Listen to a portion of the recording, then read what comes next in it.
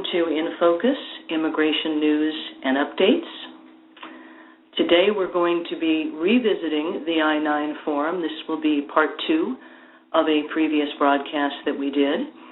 Before we get started, a brief word about who we are and what our services are. Immigration Solutions is a full-service consulting, immigration, and employer compliance organization that is uniquely positioned to assist our clients in developing and maintaining compliant employment practices. Our talented team offers in-depth I-9 audits, compliance training, both on-site and off-site. We perform partial audits, 10 to 20% of your active I-9s, or full audits, and we additionally provide our clients with a report of findings following the audit and provide specific instructions pertaining to what needs to be corrected on the I-9 forms. We also do training on-site and off-site, and we also work with our clients to develop policies and procedures to assist them in I-9 best practices. Today we're going to be talking about the correcting mistakes on the I-9 form, storage and retention of the I-9 form, technical and substantive violations, what they are, what the difference between the two are, and how fines are assessed. And we're also going to end with discussing best practices and how to become better organized around how you process and manage the I-9 function in your organization. So, correcting mistakes. If you discover that you have a mistake on an I-9 form, you can correct it, certainly, if it is correctable. You can choose to line out the area that you're correcting. We recommend that you use a different color ink, that you enter the correct information and initial and date the correction.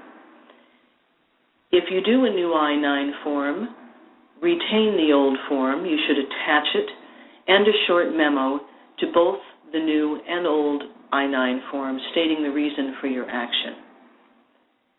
If you have missing I-9 forms, in other words, you just didn't do an I-9 form for an employee, and you discover this, you should immediately provide the employee with a Form I-9 and allow the employee the appropriate 3 business days to provide acceptable documents, and remember, do not backdate the I-9 form. So once you determine what you can correct, bear in mind that the employee must make the corrections to Section 1.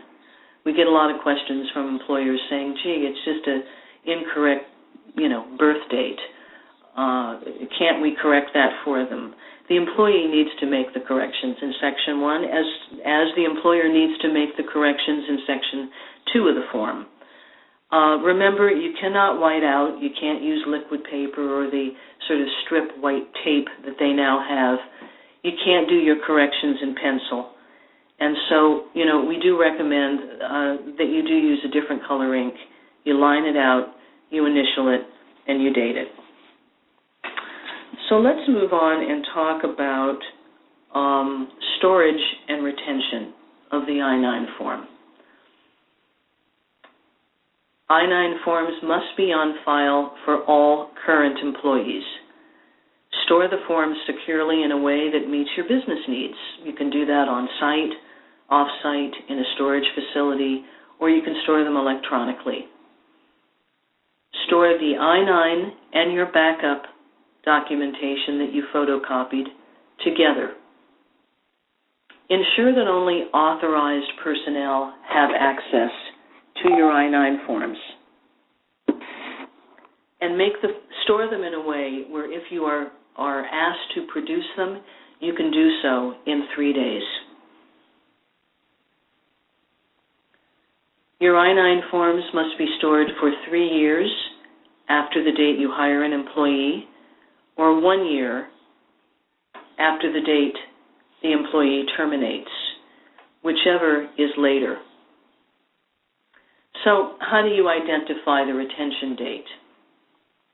You would add 3 years to the hire date and 1 year to the date employment was terminated. Whichever date is the later date is your retention date. Let's talk about purging your files of terminated employee I-9s. We recommend that you have a separate roster for your terminated employees that were hired after November 6th, 1986.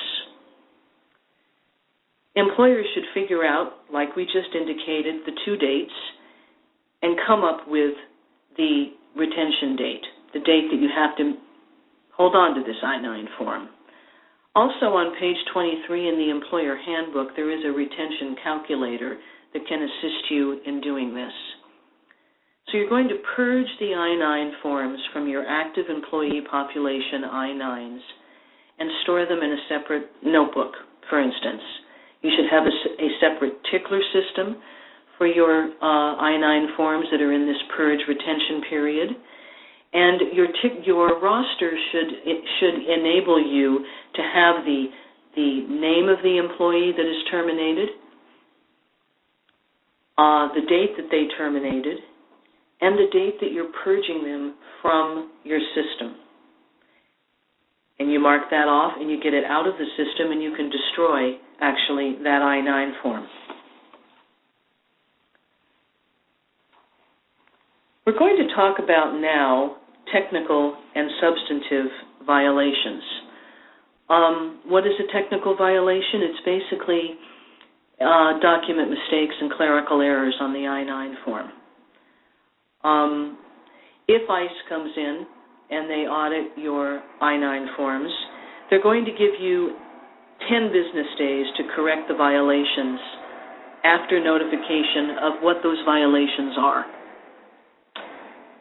If you correct the violations within the designated time period, it is normally deemed to have, it's deemed that you've complied with ICE's requirements.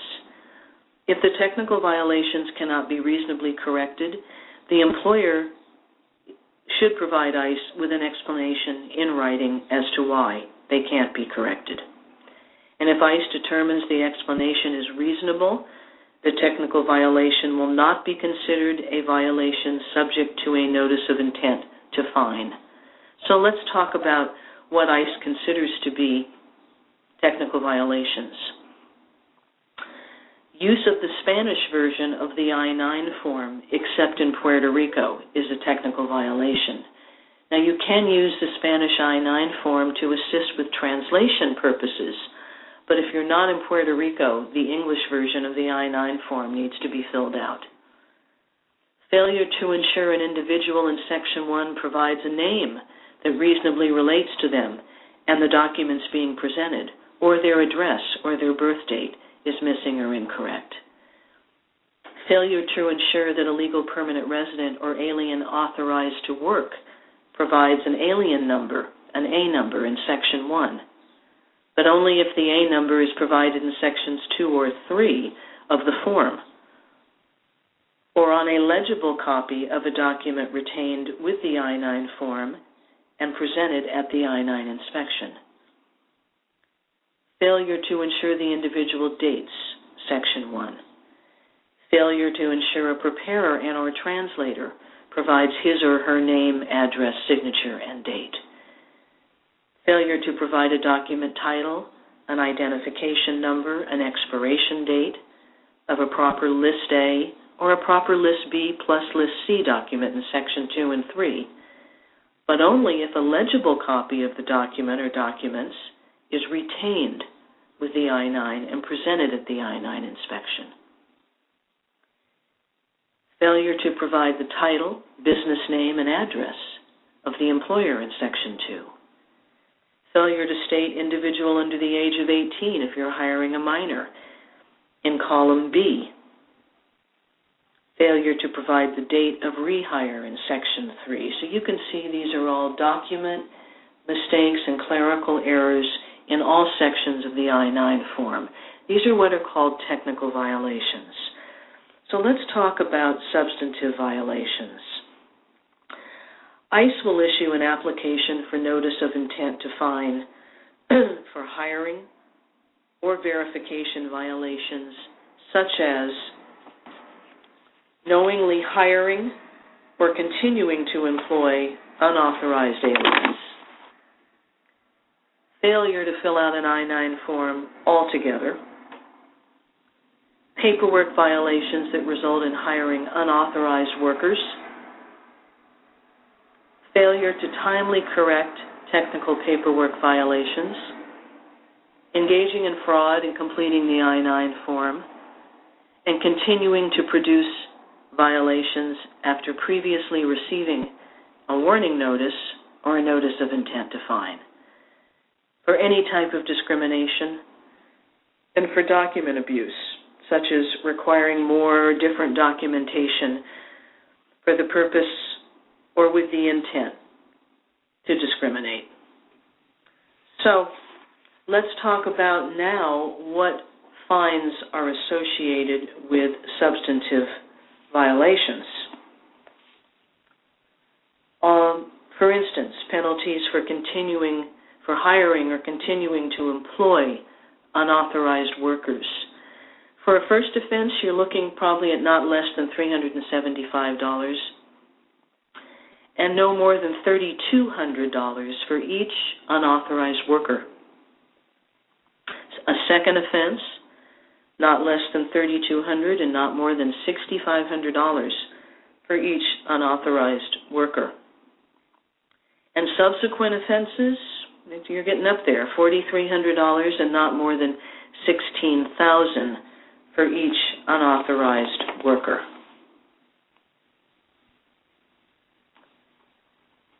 So let's talk about, with all this being said, of what technical and substantive violations are and fines, what are best practices? What is the best way to organize yourself around managing your I-9 forms? You need a roadmap, and so we always recommend an I-9 compliance policy statement of how you intend to handle your I-9 employment eligibility verification compliance. Develop resources and reference materials for those I-9 specialists in your HR department or your hiring managers that are involved with the process. Designate specific people to do the I-9 process. Train them and equip them with information. Put them through refresher courses so that they stay current. For instance, now, in January of 2011, revisions were released by the Department of Homeland Security for the I-9 Employer Handbook. Make sure that your people know these things. And subscribe to a good newsletter. Immigration Solutions has an employer compliance newsletter that we send out every month that has valuable information that those charged with the I-9 process should be aware of. Their learning curve should continue to increase. Schedule audits, both by an off-site immigration provider that is skilled in this practice area, and learn how to do self-audits as well. Use the audits as an occasion to review and revise your written policies and to address any problems that come up through the audit. Store your I-9 separate from your personnel files and do not have them out in the open. Put them in a cabinet with particular personnel that have authorization to access them. Complete the I-9s at the same point in your hiring and your onboarding process. Make the instructions to the I-9 form available to your newly hired employees at the time the I-9 is being filled out. In closing, we'd like to say that the constant reform and revision and additions to the law in this practice area make it oftentimes increasingly difficult for employers to remain fully compliant. Over 80% of employers are not fully compliant and are at risk of huge fines and penalties in the event that their business is inspected by government agents.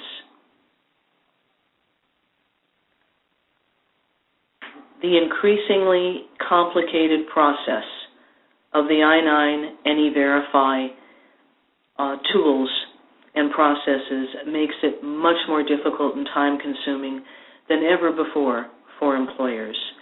We recommend that you seek out expert advice and training, and feel free to contact Immigration Solutions for your audits, your training, and your compliance needs. We have two very informative websites. One is an employer resource center at www.i-9audits.com. The other is www.immigrationsolution.net, and you can call us directly at 562-AREA 612-3996. We're located in Long Beach, California.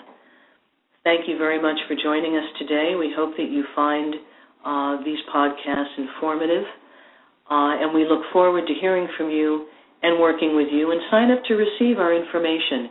You can do that on our website. Thank you, and we'll speak with you later. Bye-bye.